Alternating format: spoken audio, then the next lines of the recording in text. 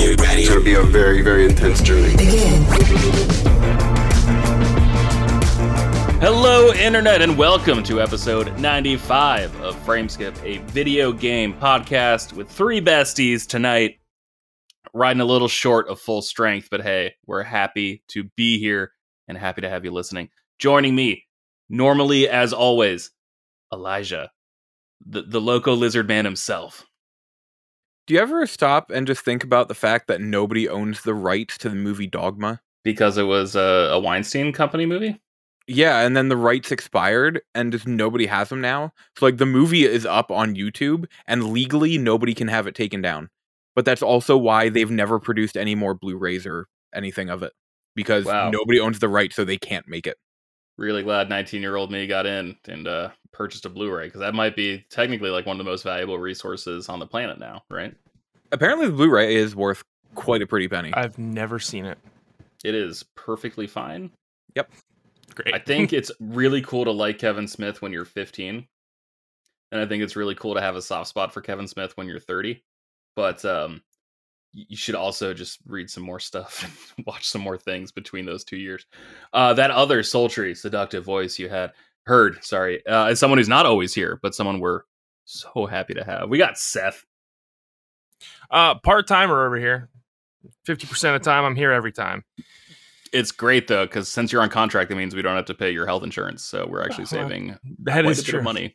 Who needs health insurance in this economy? Yeah, right. I just want to say, I don't like a whole lot of Kevin Smith stuff, but I do like the show Comic Book Men. I thought that was a fun show. Yeah, that definitely had its moments. I've been rereading a lot of Kevin Smith, actually. We're gearing up to do a Daredevil episode on Shortbox Summary, so I went back and started at the beginning of that Daredevil run that he did with Joe Quesada.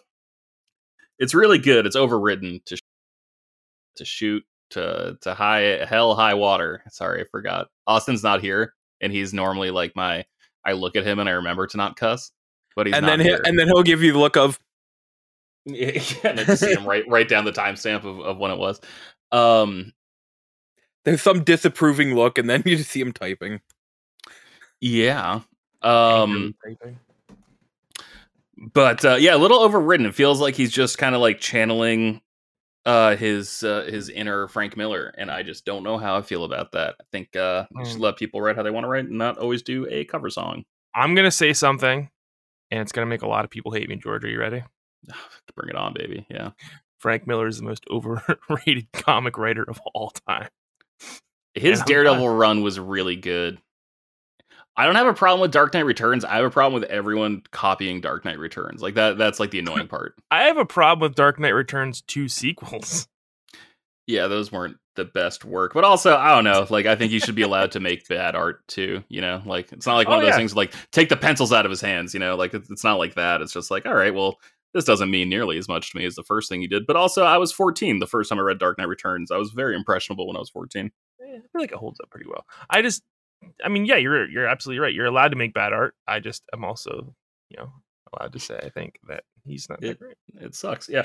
I really liked his Daredevil run, but that said, I've only read it once and I haven't read it since I was in high school. But I thought like introducing Elektra, I thought all that stuff was killer. And Born Again is, I think, actually better than Dark Knight Returns and probably better than Batman Year One. But hey, this is a video game podcast, and we gotta nip that in the bud real quick. Yeah, we could so easily just go down a rabbit hole. Elijah, I'm gonna start with you. What have you been playing this week? So I finished playing through Bloodborne again with my friend. Basically, I platinumed it a second time, even though I couldn't get any more trophies. I just we played the entire game together. I also finally got the Resident Evil 5 Platinum. A friend and I played through that on professional difficulty, and that had moments of being hard, but also it was so much easier than I expected. The big thing I've been playing, though, is I played through and got the Platinum in Stranger of Paradise Final Fantasy Origin. How was that game? Yeah, give me a quick 2-minute review of Final Fantasy Stranger Origin. So, gameplay-wise, the game is really fun. It has the job system. You can switch different jobs, and each has its own special attacks, and it has very Final Fantasy tropes in the combat, which is awesome because it's from Koei Tecmo. It's the team that made the Neo games. The story is, when it ends, it comes together and you see how it fits into being a prequel to Final Fantasy 1. Graphically, this game is, imagine looking at your screen and you have like a hand full of like Vaseline and smear it. And that's kind of what the game looks like. Seth is nodding his head because he normally has a handful of Vaseline while looking at a screen. That was a very descriptive. Vaseline kind of grosses me out. I don't know. It's a very eldritch substance. I don't like it. I'm just imagining Cthulhu anyhow. But yeah, like the graphics seem kind of not even exactly blurry, but, and then I also had a problem, and I think it might have been patched out, where all of the characters were having like neon colors under their eyes when they're in cutscenes. So like you'd just see the characters and then just like neon blue on their eyelid underneath. It was so like really Haley weird. Williams eyeshadow circa 2011. I love Haley Williams so much. No, her eyeshadow wasn't even remotely as bad as this. And Haley Williams circa 2011 was fantastic. I really liked Haley Williams circa 2005, except in a lot of the music videos she would wear like Philadelphia Flyers shirts, which I didn't appreciate as a Bruins fan. But besides that, yeah, really formative part of my youth. God, those early albums were so freaking good. Crash, incredible. Incredible. Nothing compare. I'm okay. So number grades are dumb, but if you had to give a number to it, let's say number for graphics. Graphics, I'm gonna say a 5. Okay. Because like cutscenes are good and stuff, but the actual gameplay looks rough. Gotcha. Number 4 story. I'm gonna say 6.5. Okay. Number 4 gameplay, like the minute-to-minute stuff you're actually doing with your hands. 9.5. Awesome. All right. The gameplay is fantastic in it. Cool. Trophies. Very easily attainable. Cool. I think I have like 25, maybe 30 hours in it. Cool. All right. That answers my question. And there is, I don't know if it's going to get patched out or what, but there's a glitch. There's a trophy for beating the game on chaos difficulty. Right now, that's like the hardest difficulty. You unlock it after you beat the game. Right now, you just need to beat one mission on chaos difficulty, and it gives you the trophy. Oh, damn. So I need to buy that game right now. Also, there is a mission that you don't even need to kill an enemy. You can just run past everything. You just search for a chest with this one item, and as soon as you find it, the mission ends. And it takes like 5 minutes. Tight. And you can keep leveling that up because there's another trophy for beating a level 200 mission. Because it goes by item level and not so much your character level. And you can just keep leveling that up and just do that one, gives it to you again. I've heard people say that they think this is like a parody almost of Final Fantasy 1, and that it seems to be what's the word? The Power Rangers G.I.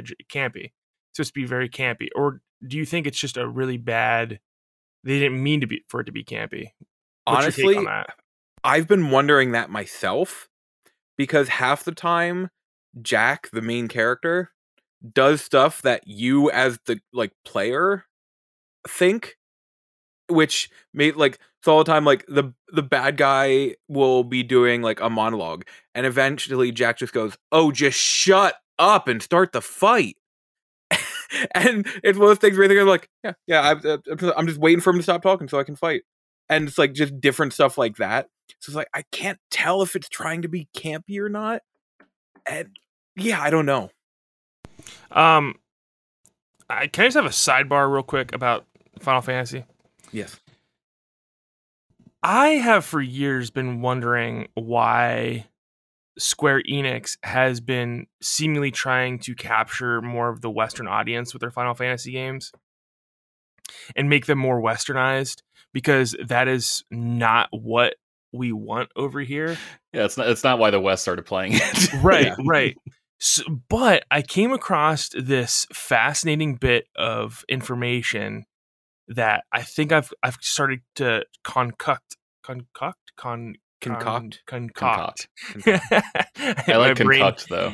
My brain just shorted out for a second there. This theory. So what I found out was, now I'm not an expert on this at all. I just heard this, is that the Japanese love, and this might be true for more Asian countries than I thought, they love Western like culture, like fashion and music, and like I guess country music is like massive in Japan for some awful godforsaken reason. Taylor Swift is big over there. I call it. So what I'm wondering is, what if this whole time they haven't been trying to capture the Western audience? They've been following the trend of Western entertainment culture and like being huge over there. Do you see what I'm saying? Yeah. Does that make sense? Like, what if they were actually just still focused on their own area? It was just that they were following a trend. That's a really interesting theory. I can get behind that. Yeah. Yeah, because it hasn't ever made sense, because the more modern Western Final Fantasy games have never taken off over here. They've been pretty poorly received ever since they started taking this route. Probably starting with, I would say, Final Fantasy 13. Just a thought. Man, the irony too of just like, I feel like video game nerds in particular like love Japanese culture. Right. So that is such an interesting problem to find themselves in.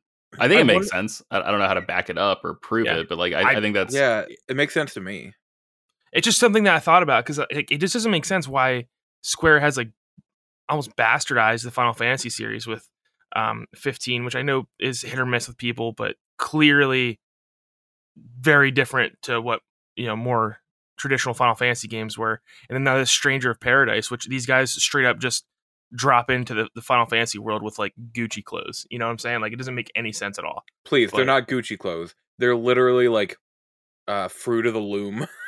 Okay. Like Walmart, you bought a pack of colored shirts for $5. Yeah. So it's a good look though. Yeah. It's not wrong.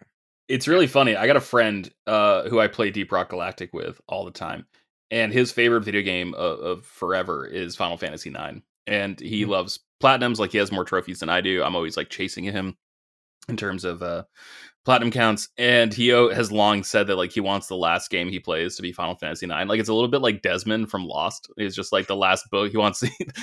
I'm saving this Charles Dickens book to be the last one I ever read. He's not Irish or Scottish. I apologize. I just slipped into it. I do the same thing. My accents all run together. Oh yeah. Yeah. I cooked dinner tonight. I might have had a beverage or two, so everything's blending together. And he was like, I told him, I was like, well, you actually have Final Fantasy 15. It's got a pretty easy platinum list. Like, there's like one tough like boss battle trophy that just takes forever, right? The Adamantoise. Yeah. Right. I told him that, and he's like not excited to check it out. But I just think it's so funny that like he thinks the pinnacle of gaming was Final Fantasy 9, and like I don't think he's touched one since 12 because of the very thing you're talking about, where like it just did slowly become more Western appealing, I guess, is I mean, the like right way to phrase it. Final Fantasy 15 is a Western.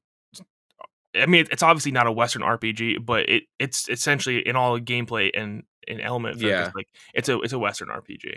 Man, they don't need to copy the gameplay. They just need to copy the Western menus, because I still think JRPG menus are like honestly the biggest thing holding me back from getting into it. Like, if it's crappy UI, like that's a tough sell for me. Like, if I'm going to be spending so much time in menus, I want it to be like navigable and intuitive. I can understand why that would hold someone back. For me personally, just because I'm such an RPG fan, like I love that, man. Like, I'm all about digging through menus and min-maxing my character and making a strategy in turn-based combat. That's all. I love that. Oh, I don't mind digging through menus. I just want the menus to be like more clear. Is my thing. I see. Like, I spent so much time in, like, the Skyrim inventory system, you know, and, like, that I don't think is perfect, but it's, like, closer to what I think is, like, makes sense for the controller you're holding in your hand.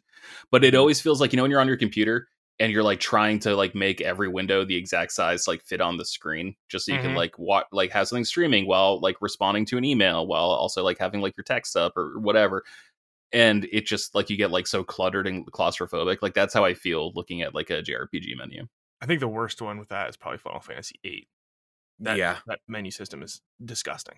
That's funny because that's the game I've like probably spent the most time with Final Fantasy wise in the past year. See, it can only get better for you. Oh, perfect. Elijah, anything else before we move on to Seth? No, that's really everything I've been playing.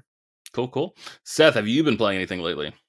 Yeah. So this past week, I've just put an insane amount of time into work. Pretty much all I've done is work and sleep and then go back to work. It's been exhausting. I'm at the tail end of that now. I've just got to go in tonight and then I get tomorrow off. But I played a lot more of Elden Ring, and I'm at the point now where like I'm at a crossroads where I'm kind of tired of playing Elden Ring and I just want to finish it. But there's also like this exploration part of me that's like, you need to go see more of this stuff, get these cool weapons that you keep seeing and whatnot. So I think I might just take a little break from Elden Ring. And I've been looking for something that's like more relaxing, not so like exhausting to play and high strung. Where if Caitlyn, draws my attention, I die immediately.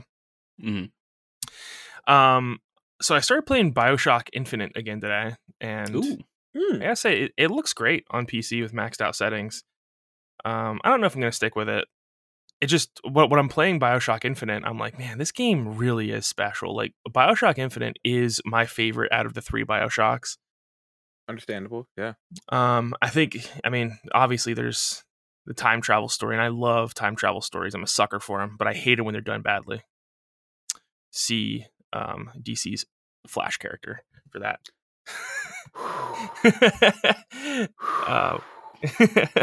But other than that, I don't think I've been playing anything. I'm really like looking for something to play, but I haven't found it yet. And I think that might be because Chrono Cross, the Radical Dreamers editions, comes out on the 7th.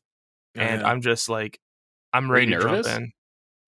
No, I'm not nervous at all. Like from everything I've seen of it, it looks great. And I'm really excited actually because Chrono Cross, for reasons that are, too technical for me, has never emulated right.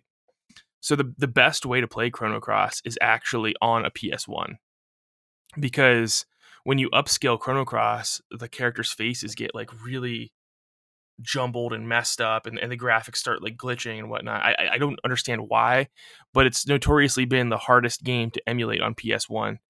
And now they've gone back and fixed that, and the game looks really clean. It looks great. They redid the character faces in like the actual models and the artwork, and they've even touched up the soundtrack, which is, in my opinion, the greatest soundtrack in all of gaming.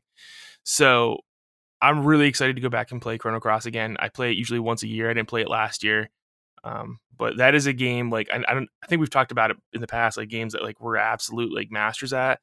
I can beat Chrono Cross without saving the game. It's a 20-hour game, so usually I'd save, but I can absolutely like not die once in that game. Damn. So good at that game. That's all. Before we move on to what I've been up to this past week, I want to ask Elijah, because Seth, I think you raised an excellent, interesting point. Is there anything in your life that you do annually? Like, is there anything you revisit culture-wise? Once a year, I play through Resident Evil 4, straight playthrough. Just sit down, play. I think my best time so far is like 10 hours and 45 minutes. That's really it. Yeah, I don't really do that with games. I haven't revisited a game like that. I'm like Skyrim is probably the closest one, like whenever it comes out on a console, but that's not annually. I used to reread DC's Crisis on Infinite Earths every year and Marvel Superhero Secret Wars every year, just because those were like 2 of like the biggest, craziest comic book stories. And so I used to like sort of ring in the summer every year doing that. Now the closest thing is like I'll rewatch Lord of the Rings like around like New Year's, and I'll generally probably like watch Harry Potter like around Christmas time. And every Christmas Eve, I rewatch Gundam 0080 because that takes place right around Christmas. And so that's those are my recurring.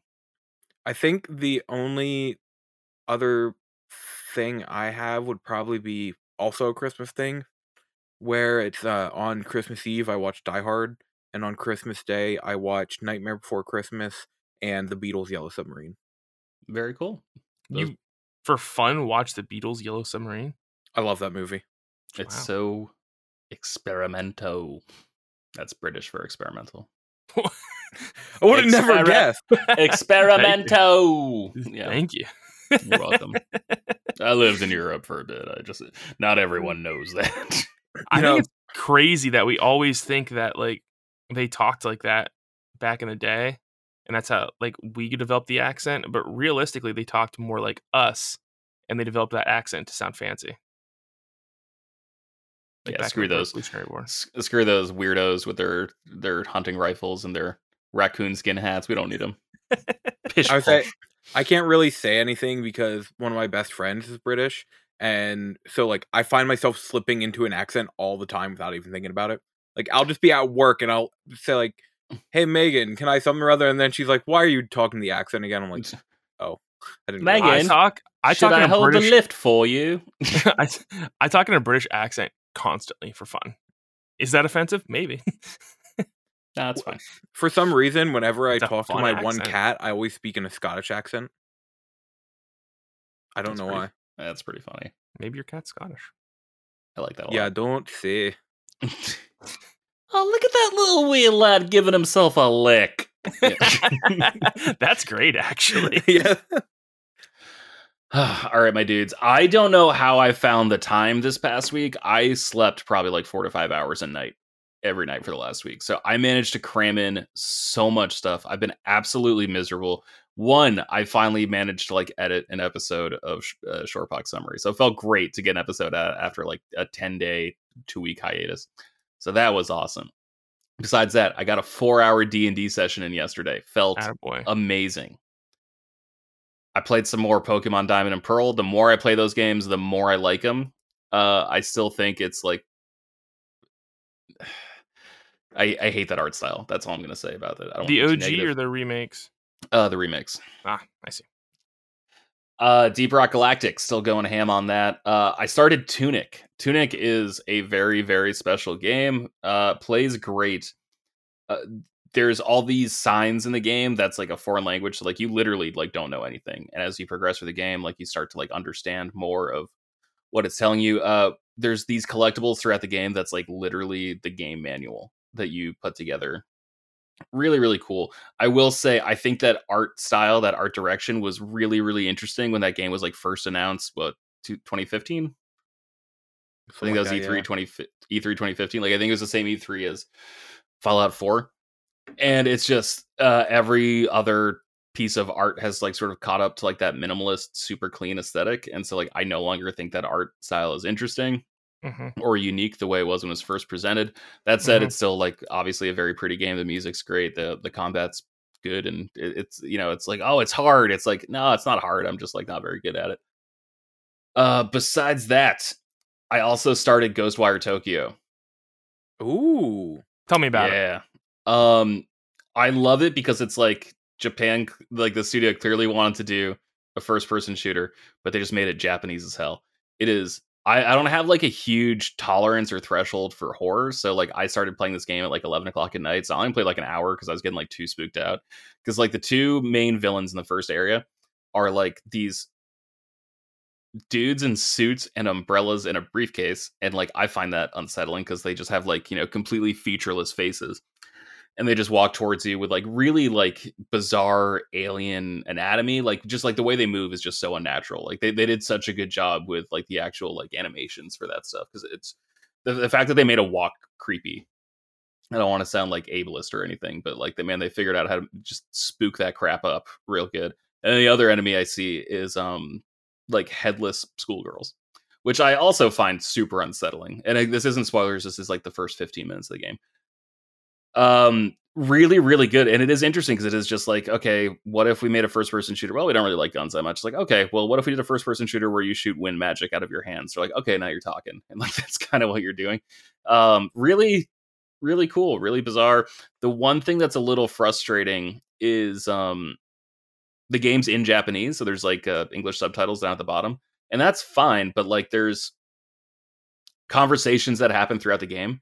And it'll happen during the action. So like I don't see that because like I'm busy trying to stay alive fighting these spirits or whatever. You know, there's like, an English dub, right? Not in the game that I first started. I thought it was just Japanese. There's an English dub. Okay, that's freaking huge. There was no option to do that I saw when I first started my game. I wish I'd done that. I'm pretty sure. Okay, I'm sure there is. I will double check. It seemed weird to me that it wasn't. I heard them talking about it on Sacred Symbols. Apparently, you can actually switch it in the menus or something like that. Okay, that's really good to know. But again, like it was just like frustrating, just like having a conversation between two pretty important characters that I just was not able to pay attention to because again, got to shoot that wind magic. But like everything is just like really interesting and cool and bizarre. And I'm excited to play more of that game during daylight hours. I am so excited to play that this summer. You're getting to it this summer? Yeah. I originally was going to get it when it came out, but because of not having a PS5, I'm like, I'm not going to worry about it right now. And right now, just all my money is going towards PAX East and then the wedding. And then right after that, literally like days after we come home is the Centennial case from Square Enix. And that same week is Vampire the Masquerade Swan Song. So I've got plenty to play there. So I'll get to it sometime this summer. God, how is PAX East not the bachelor party? That doesn't make any sense. God, that'd be a perfect bachelor party. We didn't think of that. God, we're dumb. Or did we? I don't remember. No, we didn't. I got a few more things to talk about, and then we'll move on to the topic of the show. Guys, I watched my first WrestleMania ever this weekend. I heard it was fantastic. Oh, was it 2 days? Was it 2 days? Yeah, they did 3-4 hours on Saturday and then 3-4 hours on Sunday. I never got into wrestling. I think it's like one of the most fascinating things I've ever seen. Just between like, it's so much more fun when you just like buy in and just like accept like the ridiculous fiction like happening in front of you. I think that's completely necessary. If you just go in thinking it's going to be dumb, you're going to have a bad time. But if you just sit there thinking like, I want to be entertained, I want to have fun, it's a blast. And like, I went back and I watched Royal Rumble 99 after because like all that stuff's just like on Peacock now. Oh yeah. And thankfully, my partner Leah, she signed up for Peacock so she could watch whatever that dumb show Kevin Costner. It's not dumb. It's actually really good. Yellowstone. So like we got Peacock, so she can watch that. And I just watched Royal Rumble 99, and I'm gonna go back and I'm gonna watch Royal Rumble 97, 98, and probably a couple random WrestleManias. Incredible stuff, super fun. I also watched 2 whole animes this week. Whoa! Oh, 2 whole animes in a week. Wow. Yeah, I mean, they were 10 and 25 episodes, but still.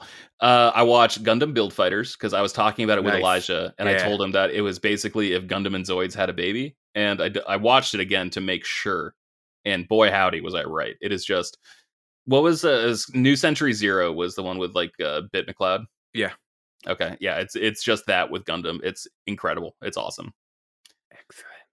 I also watched Katara Lives Alone on Netflix, which is about a 5-year-old boy who's just on his own inexplicably and moves into an apartment next to like this down on his luck manga artist.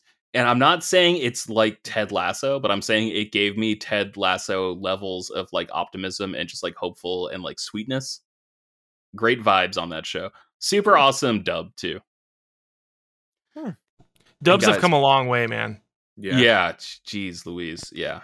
I've been watching Gundam Wing, and like it's not even the dub that's bad. Like the script is just atrocious. Yeah. Elijah, I know you love Gundam Wing. I love Gundam Wing. Gundam Wing. Tell you how much. Yeah. I'm gonna tell you how much I love Gundam Wing with this next thing I want to talk about. But like that, you have to admit that script is just a pile of dog. Terrible. My favorite Gundam series is Mobile Fighter G Gundam. Trust me, I understand. Dance with me, Domo. Dance. Undefeated of the East. Have you seen my brother Kyoji? Kyoji! I'm looking for this man. I love G Gundam too, man. It's my favorite. Like, I love G Another- Gundam, but I totally get it. Another atrocious, again, not even the voice acting. Bad direction, I think, and just absolute just dog. For years, Sorry, I have Oscar. been meaning to go back and watch it subtitled to see if the script is actually that bad or if that was It just is. a horrible. Is it okay? Never mind. Yeah, I got the DVDs. I'm super excited to check it out. I recently-ish watched it again, and yeah, it's bad. Who cares? Right. Giant robots punching each other. Exactly. Guys, speaking of Gundam, I've built 10 Gundam models since the last time we recorded. What? Oh. You know how we were like, Austin was getting into Gunpla, and we were just like, yeah, man, like you're gonna have a super high after you finish it, and you're gonna want to immediately start the next one. Don't wait like a day or two just to make sure you're still in the mood for doing it. I didn't take my own advice, and I built 10 in like an 8-day period. You're a madman. I built an HG. So when I say HG, these are all HG, so I don't need to differentiate. But HG is like 1/144 scale, so it's smaller. It's a little bit more of a simple model. There's no like inner frame or anything. Mhm. And then master grade, you build the inner frame, which I'm doing right now for the Burning Gundam, which is just like one of the Great most. kit. Yeah. No, it's infuriating. I absolutely What? hate it. Yeah, it's such a pain in the ass. I don't like anything I have to use a screwdriver with. I don't Yeah, remember that- having to use a screwdriver for the burning. You have to Gundam. screw together. You have to screw together the inner frame of the kit, and it's just. It was like one of the first master grades I think they made. It was from like the year 2000. I just don't personally love it. Yeah, I Yeah. have it. The thing that you can be happy about though is that the kit holds together great Yeah. once you get it. Oh, it's yeah. super sturdy. Yeah, that Yeah. part I am really excited Very about. well And it seems like the panels are going to pop off really easy, so I can actually like paint this one in a way that I don't feel like I can do with like the HG kits. Like I feel like I have to disassemble those. This I feel like I can just pop off, and that's really cool. That's my favorite part of the process is customizing it. It's really nice. I built a HG GPO3 from Gundam 0083. I built a Power GM from Gundam 0083.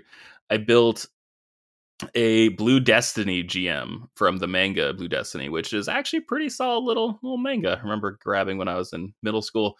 I built the HG Victory Gundam, which like I was so happy the first half of that kit, and then it started to suck. I built the HG Gun Tank from the original series. Ooh. That one's actually really nice. I like the treads on that. I built the entry grade RX-78, which I think was the first Gunpla that Austin ever built. I built the HG Messer, which like the torso of that kit is like one of the best model kits I've ever seen. The legs on that model are some of the best legs I've ever seen. The skirt armor for that is just the biggest goddamn train wreck I've ever seen. Like it makes no sense. It's so flimsy. Like I can't pose it at all. Like I can only stand it up straight, which is great because it's like a super tall kit. But god damn, that beefy boy just like can't move his legs at all. And then I built 3 HG GMs, which are like super early high grade kits. Those took like 45 minutes each. So I actually built like 3 of those in like a day. And it was so Wow. much fun. Like halfway through the second one, I like had memorized the instructions and built the third one without looking at anything because it was such a simple kit. And they got this really nice, like they're not white the way they look on the box or in the instructions. It's got like this really nice, like cool mint color on like what's normally like the white part of the suit. Really interesting. We're not sponsored, but newtype.us, go to that website, set up a wish list, and they will notify you as stuff comes back into stock. And so everything I bought was out of stock a week ago. I get the email alert, and then I immediately just sort of like pull the trigger on certain kits. And that has been my week. Next week, I'm excited to talk about Kirby. I'm excited to play more Ghostwire Tokyo. It's going to be freaking awesome. I'm back. I got my gaming vibes back. Attaboy. Hell yeah. That's what we like Yeah. to hear. And now we're going to move on to the topic of the show. In a second, actually, I lied. Seth, you got something you want to say. You were moving your mouth. Oh no! Well, a while ago we were talking about the Burning Gundam kit, and that was my second Gundam kit I ever made. But did you know there's a super rare gold version of that kit for when he's in hyper mode? I've It's hard seen to it. find. Yeah, I've seen it. I don't love the hyper mode kits just because I feel like everything that's like gold plated looks really good until you have to like actually cut the plastic. yeah, Because like I don't think it's like actually gold plastic. It's gold plated, right? Or like Ye- gold painted. yeah. The old ones are, but there is there's a newer master grade with a very Japanese name that's a gold Gundam, and that is actually gold plastic, and it holds together very well. If you ever want That's something awesome. a little different on your shelf, yeah. Well, it's just like when you're cutting it off the runners, like you get like gold, and then it's just like a dark plastic bit from where you like cut it. And it's just like, oh, buddy, that's not a great look. So is that your first master grade? Oh no, dude, I've been building Gundam models since I was like 10 years old. Well, I know you normally stick to the high grade line though. So I stick to the high grade because that was when I was a kid. That was like in scale with like my Gundam action figures, like my mobile suits in action. No, I've got like let's see, downstairs, what do I have? I got like a high grade Nemo, high grade Wing Zero. I really want the high grade GPO2 from Gundam 0083. I think that's like one of my favorite kits. And I really want like the new Gundam Verka from Char's Counterattack. It a master grade. Is that not how you pronounce it? No. Verka. I said that because like Verka are known to be not only hand grenades, but like very in depth as far as like building. I haven't built a Verka yet. I'm too scared. Yeah, no, I hear it. I'm scared of that. I'm scared of the perfect grades too. Those just look way too intense. And they're so expensive. I just don't want to. Someday, I'm going to put down the money and grab the perfect grade Strike Freedom. Oh, it's so big. It's so cool though. It looks. I'm at a point now where like I don't know what to do with my kits. They're all packed up in a way. I have no idea what to do with them because like I don't want to put them on my shelf, but I also want to display them somehow, and I don't know. I got some expensive bad news about what I need to do to fix my home. There's some leakage in the basement. And so I think we're just going to like rip the Band-Aid off and just like spend a lot of money and like waterproof. And then once it's waterproof down there, we can actually like finish the basement, get some like vinyl flooring down there. And then, oh my God, I'm so excited to unpack all my Gundams, all my Transformers, just have like a little comic book room down there. I am awesome. Stoked beyond hell. It'd be awesome. All right. Now, are we ready to move on? Yes, to the absolutely. topic of the show? All right. That brings us to the topic of the show. Let's freaking do this. Sony came out, I believe, last week and announced that there would be changes coming to their PlayStation Plus memberships. The PlayStation Plus and the PlayStation Now that you knew is no longer around. We are now getting 3 tiers to PlayStation Plus. First things first, PlayStation Plus Essential. That is everything current about PlayStation Plus. You get 2 free games a month, exclusive discounts, you get cloud storage for your save games, and access to online multiplayer. Great, dandy, wonderful. Everyone, if you have PlayStation Plus, you have PlayStation Plus Essential. And those prices are staying the same. I believe it's $10 a month, $17 to $24.99 quarterly, and $60 a year. Like, that's neat. Now we're getting into PlayStation Plus Extra. PlayStation Plus Extra has everything from PlayStation Plus Essentials, as well as a catalog of up to 400 of the most enjoyable PlayStation 4 and PlayStation 5 games, including blockbuster hits from our PlayStation Studios catalog and third-party partners. Games in the Extra tier are downloadable for play. That's wicked cool. That's just a combined PlayStation Now and PlayStation Plus. Wicked. Should have been combined a long time ago. Good job, guys. Have they stated they're actually combining the service? Like PlayStation Now is going to no longer exist? Yeah. Or okay. Yeah. Okay. Which is fine. Like we talked about this like ad nauseum before, but like I think PlayStation Now is like actually a great service. It's just the marketing behind it sucks. Like they just don't know how to sell it. But I think they're gonna sell it now. And then finally, we've got PlayStation Plus Premium. It provides all the benefits from Essential and Extra, adds up to 340 additional games, including PS3 games available via cloud streaming, a catalog of beloved classic games available in both streaming and download options from the original PlayStation, PS2, and PSP generations, offers cloud streaming access for original PlayStation, PS2, PSP, and PS4 games offered in Extra and Premium tiers and markets where PlayStation Now is currently available. Customers can stream games using PS4, PS5 consoles, and PC. And time-limited game trials will also be offered in this tier, so customers can try select current games before they buy. On paper, this seems like a win. On paper, this seems like a huge, long overdue change. I am not particularly thrilled about this, but I'm going to defer to you guys first. Who wants to tackle this son of a gun first? Elijah, you go first. So I am of 2 minds about this. First off, I am one of those people I like to own my games, so it's hard for me to really think about like a service where I'm basically renting them. But when I think about what it is, like what it's doing, I'm curious what the list of like PS2 and PS1 games, PSP games is going to be, because I'm wondering, are they the games that are on the PS3 store right now? Because since they obviously still, in a way, have the rights to sell them, I wonder if it's going to be them. Because I was trying to think of what they could be. The good thing is you can download them. That's the very good thing.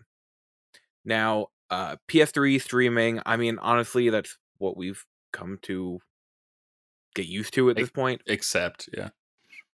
But they did say, apparently they are looking into the possibility of getting an PS3 emulation running on the PS5, but it could take a while. And this is all from someone, like, they haven't said that. It's come from a different source that has like information about it. But we'll have to see. Again, it's I think it's a good service, don't get me wrong. And $120 a year I think is a very good price for it. It's the price of PlayStation Plus and PlayStation Now together. So it's like the same price. But you're getting more than PlayStation Now, PlayStation Plus has at the moment.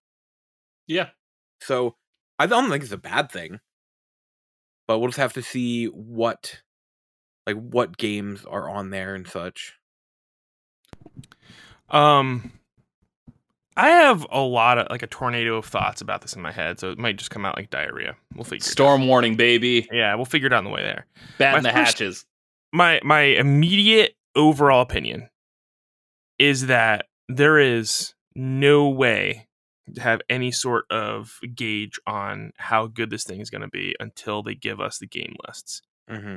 Because that's what this whole thing's going to be based upon. Are the games good?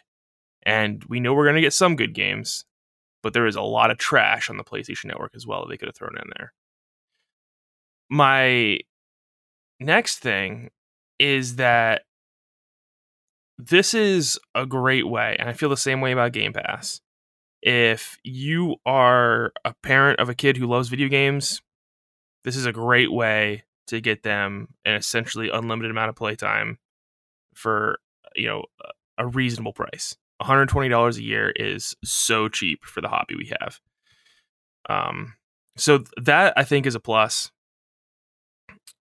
The thing that bothers me is that we've been wanting backwards compatibility on the PS5 for so long, and we've been begging for it. And on the PS4, we were begging for it. I don't think anyone really understood why we couldn't play like our PS1 classics, at least, that we bought on the PS3 that were digital. They didn't work on PS4. And they didn't work on PS5. You can bring them over. But now Sony's like, all right, well, hey, we got this new subscription service. You're still not going to be able to play those copies, but you can sort of play them on PS5.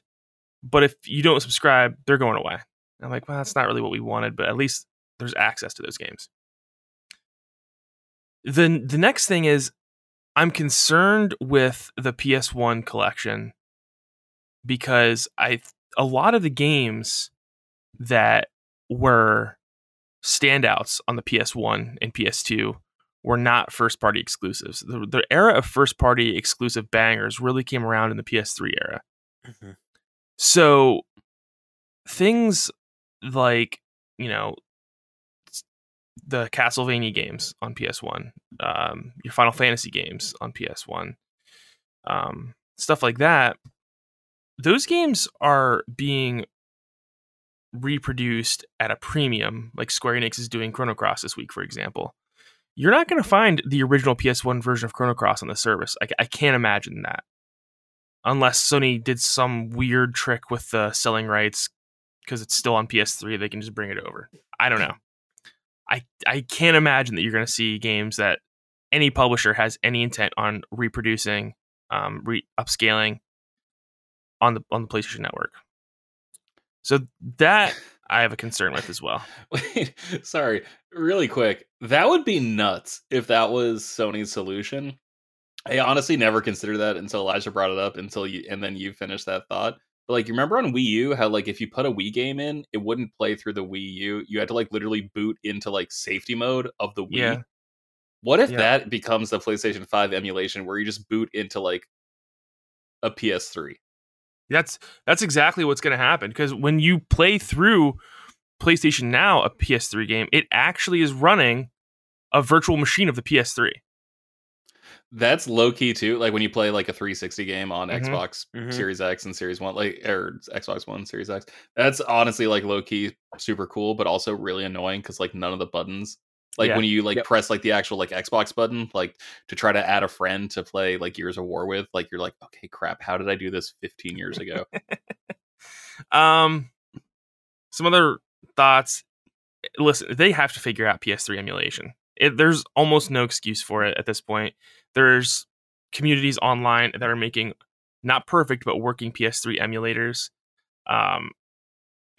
We're talking about Sony here, guys. Like, put out something that allows PS3 to be emulated. I refuse to believe it can't be emulated on modern hardware. I can't imagine that's the case. Other than that, I mean, like I said, I think we really have to wait to see the games list. I was kind of hoping Sony wasn't going to do this, because I was hoping they were going to take like the Apple approach and just stand their ground and be like, no, actually, the exclusives we make are of such high quality that you're going to come to us. But I think they've been getting kind of battered around recently, and they probably had to do something to compete with Game Pass. Now, they did say that day and date exclusives are not going to be on this PlayStation Plus system, so you're still going to have to buy the exclusives. But I think the general knowledge is going to be like, they're going to come eventually. Yeah. Yeah. But I did like that premium feel to Sony's games, which is like, you're not going to get a game like The Last of Us or Ghost of Tsushima on these other systems. That is a premium PlayStation experience. Bespoke. Yeah. So I was kind of hoping they were just going to stick their guns to that, but that's I mean, really I all don't I see got in that my head. changing at all, though. Well, I mean, they do that with PlayStation Now right now as it is. Yes, but like in my opinion, that was like their whole platform was like, hey, we don't need subscription services like that. We have our like exclusives that carry our system, and they're so good, you want to come here. Look, I'm looking at a list of PS Now games that are out right now, Mhm. and Dark Sector's on the list, so PlayStation Now is actually worth it already as it is. All right. That game doesn't even have a trophy list, Elijah. I don't want to hear it. I know, makes me sad. That and Haze. Is one GG. Chanbara on Freaking PlayStation Now? Haze. Let's see. Elijah's I need to get the new. It's funny. greatest game. It's funny you mentioned that. Just talking to my one friend yesterday, Oh my god. and so Oni Shambara bad. Z2 Chaos is on, but Oh my god. That's a not joke. the newest one, Jesus. Oni Shambara Origin. Jesus Christ, Elijah. I am really excited that they're finally coming up with a competitor to Game Pass. I think that the industry is like way more fun and way more interesting when they're competing, like between Xbox and Sony. Nintendo is just kind of like off doing its own thing. But much like Nintendo, I find this solution to be extremely frustrating and extremely greedy. Like, I guess I think I cared more about games during like the 360 PS3 Wii era. Like, I think that there was like really interesting stuff coming from Sony, really just like solid stuff coming from Xbox. And when I say that, I mean just like in terms of like hardware reliableness, just because like there was a time when every like, you know, multi-platform game just like generally played better on 360 than it did on PS3, you know? So PS3 was kind of my exclusive machine until they more or less nipped that in the bud, and then I just started gaming everything on PlayStation. And then we, again, just like the Switch, was just kind of like doing its own weird thing. But the thing I don't like is I don't like how expensive nostalgia is becoming. You know, like I don't want to pay $120 for my childhood a year. Like that just seems like a lot. And if I have to subscribe to one more service, I said this before we even started recording, like I'm going to lose my goddamn mind. Like I'm just so sick of like losing money every month for something I don't own. And there's just so much stuff. And like, I easily talk myself into it, you know, where it's just like, oh, PlayStation Plus, need that so I can play online with friends. That one I can justify. Oh, Hulu. Okay. Netflix. Okay. HBO Max. Okay. Peacock. Okay. Disney Plus. Okay. And like, I understand that these are presented more like services, but like, god damn, Nintendo, like, how much money did I give you on Wii U for like the same games? You're now charging me like a monthly rental fee. Like, get the hell out of here, man. Like, I spent hundreds of dollars on Wii U digital titles, and I can't even play those games now. Like, and I know for a freaking fact that like you can do it. Like, I know you can do it. Exactly. And that's what like really chaps my ass about this, man. Like, I spent thousands of dollars on PlayStation 3. And the fact that they're like considering this, I'd almost like it more if there was like no backwards compatibility, to be completely honest. Like, as dumb and counterintuitive as that sounds, if they just like planted a flag, they're like, no, from PlayStation 4 forward, that's when it happens. And I would rather like, okay, select games will get like HD remasters. Like, okay, fine. Like, I guess I can live with that. But to give like this piecemeal solution, I find borderline offensive and just infuriating. And I'm going to subscribe to it because like I'm an idiot. And like Seth said, like $120 a year, that's $10 a month. That's half the price of Netflix. That's 2/3 the price of HBO. It's like who am I to like say no $10 a month for? You know, like you suck it up, you eat a lot of one paycheck, and then you got games for a year. Like that's great, you know? But like, goddamn, I'm just so sick of everyone like commodifying everything that I used to enjoy. Like, I feel like people go out of their way to make cool things not cool anymore. You know, like they just take all the mystique, all the interestingness out of these things because they figured out a way to make some more money off it. And it's like, bro, like this sucks. Like this really sucks. Again, I'm going to do it because I'm an idiot. But like, it's just really unfortunate when like this thing that you loved so much. Same thing with like the Marvel movies, to be completely honest. That's why I'm getting a little sour on the MCU. I loved Moon Knight, by the way, just because it seemed like it had nothing to do with the MCU whatsoever. So I was really happy to have like a fresh intro. But it's like, you know what's more important? The next one. Like the first 20 minutes of every movie is important. The last 20 minutes of every movie is important. And then it's like, oh man, it's gonna get nuts in the next one. It's like, when is it gonna like? When's the nuts gonna stop? When are we gonna stop nuts? Like, when is it over? Like, when? I'm going off on too many tangents here, but that's how I feel. And I'm gonna kick it to someone else for. No, it's funny you bring that up because that just happened with like Pokemon cards. Like, it's not fun to collect Pokemon cards anymore because it has become so greedy. Not just from like, you know, the Pokemon Corporation, but like, dude, it is insane. My Walmart released like it had to be their back stock of Pokemon cards. It's all the old like versions from the last 2 years, the sets, and I bet there was 600 packages on the shelf like 2 days ago, and when we went this morning, there was nothing there, and I was like, oh my god, like. And these were all people like reselling them. I'm like, this is just, I don't even want to do this, man. Like, this isn't fun. It's when it's like the actual joy is not as important to people anymore. Yeah. And that's the problem. And like, just to be clear, there is absolutely no reason why your PS1 classics that we all spent a ton of money on cannot just run on PS5. No reason whatsoever. Yeah, you know how we know that? Because they played on PSP, because they played on Vita. Yeah. Tell me they can't figure that crap out for PS5. Like, I go into my downloads list and I see these games on like on these consoles. Like, they're there. Yeah. I don't understand it whatsoever. And Seth, I'm so glad you brought up Pokemon cards because like it's so frustrating. Like, to bring it back to the other nerd stuff, but it's like I'm so sick and tired of finding out about like new action figures from going on Facebook Marketplace and seeing them marked up 30% from what MSRP should be for like a Marvel Legends or a Star Wars figure, you know? Absolutely. Yeah.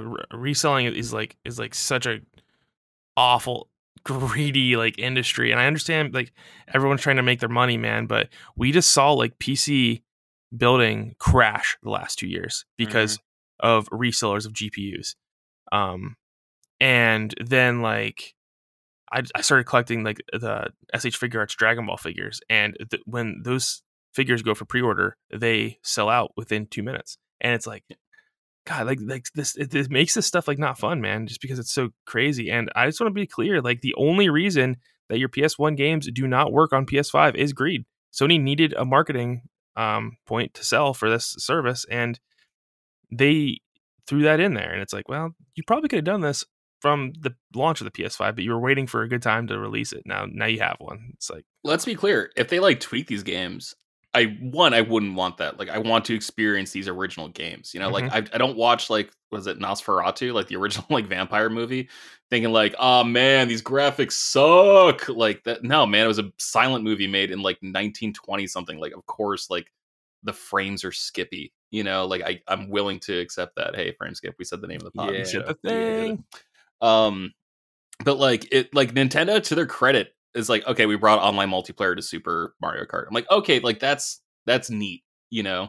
And I think it's more interesting now what Nintendo's doing, where it's like, okay, Animal Crossing New Horizons DLC free if you have Nintendo Online, Mario Kart 8 DLC free if you have online. You know, like that stuff to me is like, okay, that I think is really cool, especially since we got like Splatoon 3 coming out this year. Like I assume all that stuff is going to be offered through that service as well. But like, man, to just like offer us the stuff we've already bought, completely unchanged, completely unimproved. Like, man, can you imagine if there was like a trophy list for like the original Resident Evil, like the PlayStation 1 Resident Evil, Elijah? Would you lose your goddamn mind? Like, would you go bananas for it? Yeah, they're not going to do that, man. Like, that sucks, right? They're going to charge you recurring fees. Even if you're not playing that game, they're ostensibly charging you to play. It's like cable, where you're 80% of your bills for channels you don't watch, you know? And it's just, god damn, like, how did this become the norm? It is beyond frustrating that, like, this is going to happen to everything. It's going to happen to everything. And there's, like, no stopping it because, holy crap, do their numbers go up every fiscal quarter, man? Yeah, and it's, absolutely. And to the resellers, like, hey, quit playing baby games. Quit buying my Star Wars figures. If you want to make money, like, buy a goddamn stock. You know? Like, yep. If you're interested in turning a buck, do that. Stop buying out the goddamn retro collection for Marvel Legends, you turd. It's so sad to see like PlayStation Classics, for me specifically, be soured in this way. And again, like if you've never gotten them, this is a good way to do it, right? But for those of us, the millions of us who had huge libraries on PlayStation 3, the PlayStation Classics were a game changer, because before that, the only way to play PS1 games was to have them physically. And there was a limited number of them produced, right? So you had the popular ones that weren't even rare. Like Final Fantasy VII was going for, I specifically remember this, $80, right? And that's like a greatest hits of Final Fantasy VII. If you wanted a physical copy of it, which is the only way you could play it, $80. Once that digital version released on PS3, it completely crashed the scalping market for the PS1 games. And there was like some games holding on. Like I remember Breath of Fire 4 held on for a long time, but eventually they all crashed because people no longer needed them to buy or to play the game. And now we get to a point where like retro prices are skyrocketing once again because of that same situation, where like no one's going to boot up their old PS3 or, you know, their PlayStation TV or their, you know, like the new generation hardware for some reason still isn't playing these old games. You've already been through this cycle once. And now it's like, all right, well, you know, just buy them again, whatever. It's like, oh God, like you guys need to relax. Yeah, so I got a frustrating story. One of my favorite like PS2 games of all time is called Gundam Federation vs. Zeon, and it is not a good game. Like, it's just straight up not a well-made game. But it lets me play as a lot of different Gundams, and it lets me play through the original One Year War. It lets me do it from both sides. That's freaking awesome, man. Like, I love that. I'm actually going to start streaming that once I figure out how to stream. Very excited. There was another game on GameCube that used that same exact engine. That game is called Gotcha Force. And I really have always wanted to check it out just because I love the feel of like that jumpy arcadey shooter. And so this is a Capcom game that released on GameCube. This game in 2013, right? Complete in box, $65.99. It's like, okay, that's a little steep, but I guess I get it. Complete in box now is $564, like for a GameCube game, and it's like Nintendo. Crazy. Actually, all you have to do is just like open your crap up, man. Like, I guess, how would you feel? Okay, question here. Let's say you don't rent these games, right? On PlayStation 5. Let's say you rent the emulator. Like access to the emulator. That would be infinitely more appealing to me. Yes. You know, Yep. like if you, it's like, okay, so the Essentials tier, PlayStation 4, PlayStation 5. You just like, you get those games. Like that's digital. That feels a little different, right? But then like at the medium tier, the premium tier, it's like, okay, now you get PlayStation 1 emulator included. It's like, okay, now we're talking. You can play all your old disc. If you own these games digitally, you can get that. We'll have like flash sales or whatever, you know, like we'll open the store back up. Like that to me is like way more friendly, I guess, to consumers. Obviously they're not going to do that because they can make so much more money not doing that. Also, here's a fun thing. It was discovered the PlayStation 5 disc drive doesn't read CDs. Like it Really? just doesn't read them. Like it like they did a test and it doesn't acknowledge that it exists. That's interesting. I didn't know Well, that rules out PlayStation 1 games. Okay. Yep. that. And that's why I was with you. Like it'd be great if, like you said about the emulator, but PlayStation 1 it literally wouldn't work because of the drive that's in it. That's Well, I was just crazy. thinking, like, God, it would be so freaking cool, man, if I could just like buy an external disc drive for my Switch and just like load up GameCube games through it. You know, like, Mm-hmm. God damn, like it used to be so inclusive, and I say that meaning like the Wii played every Nintendo game that had ever come out at that point. You know, like digital rights pending, digital rights allowing. The PlayStation 3 played every PlayStation game that had ever come out. And the Xbox 360 played every Xbox game that had come out. You know, there was like a handful that didn't work.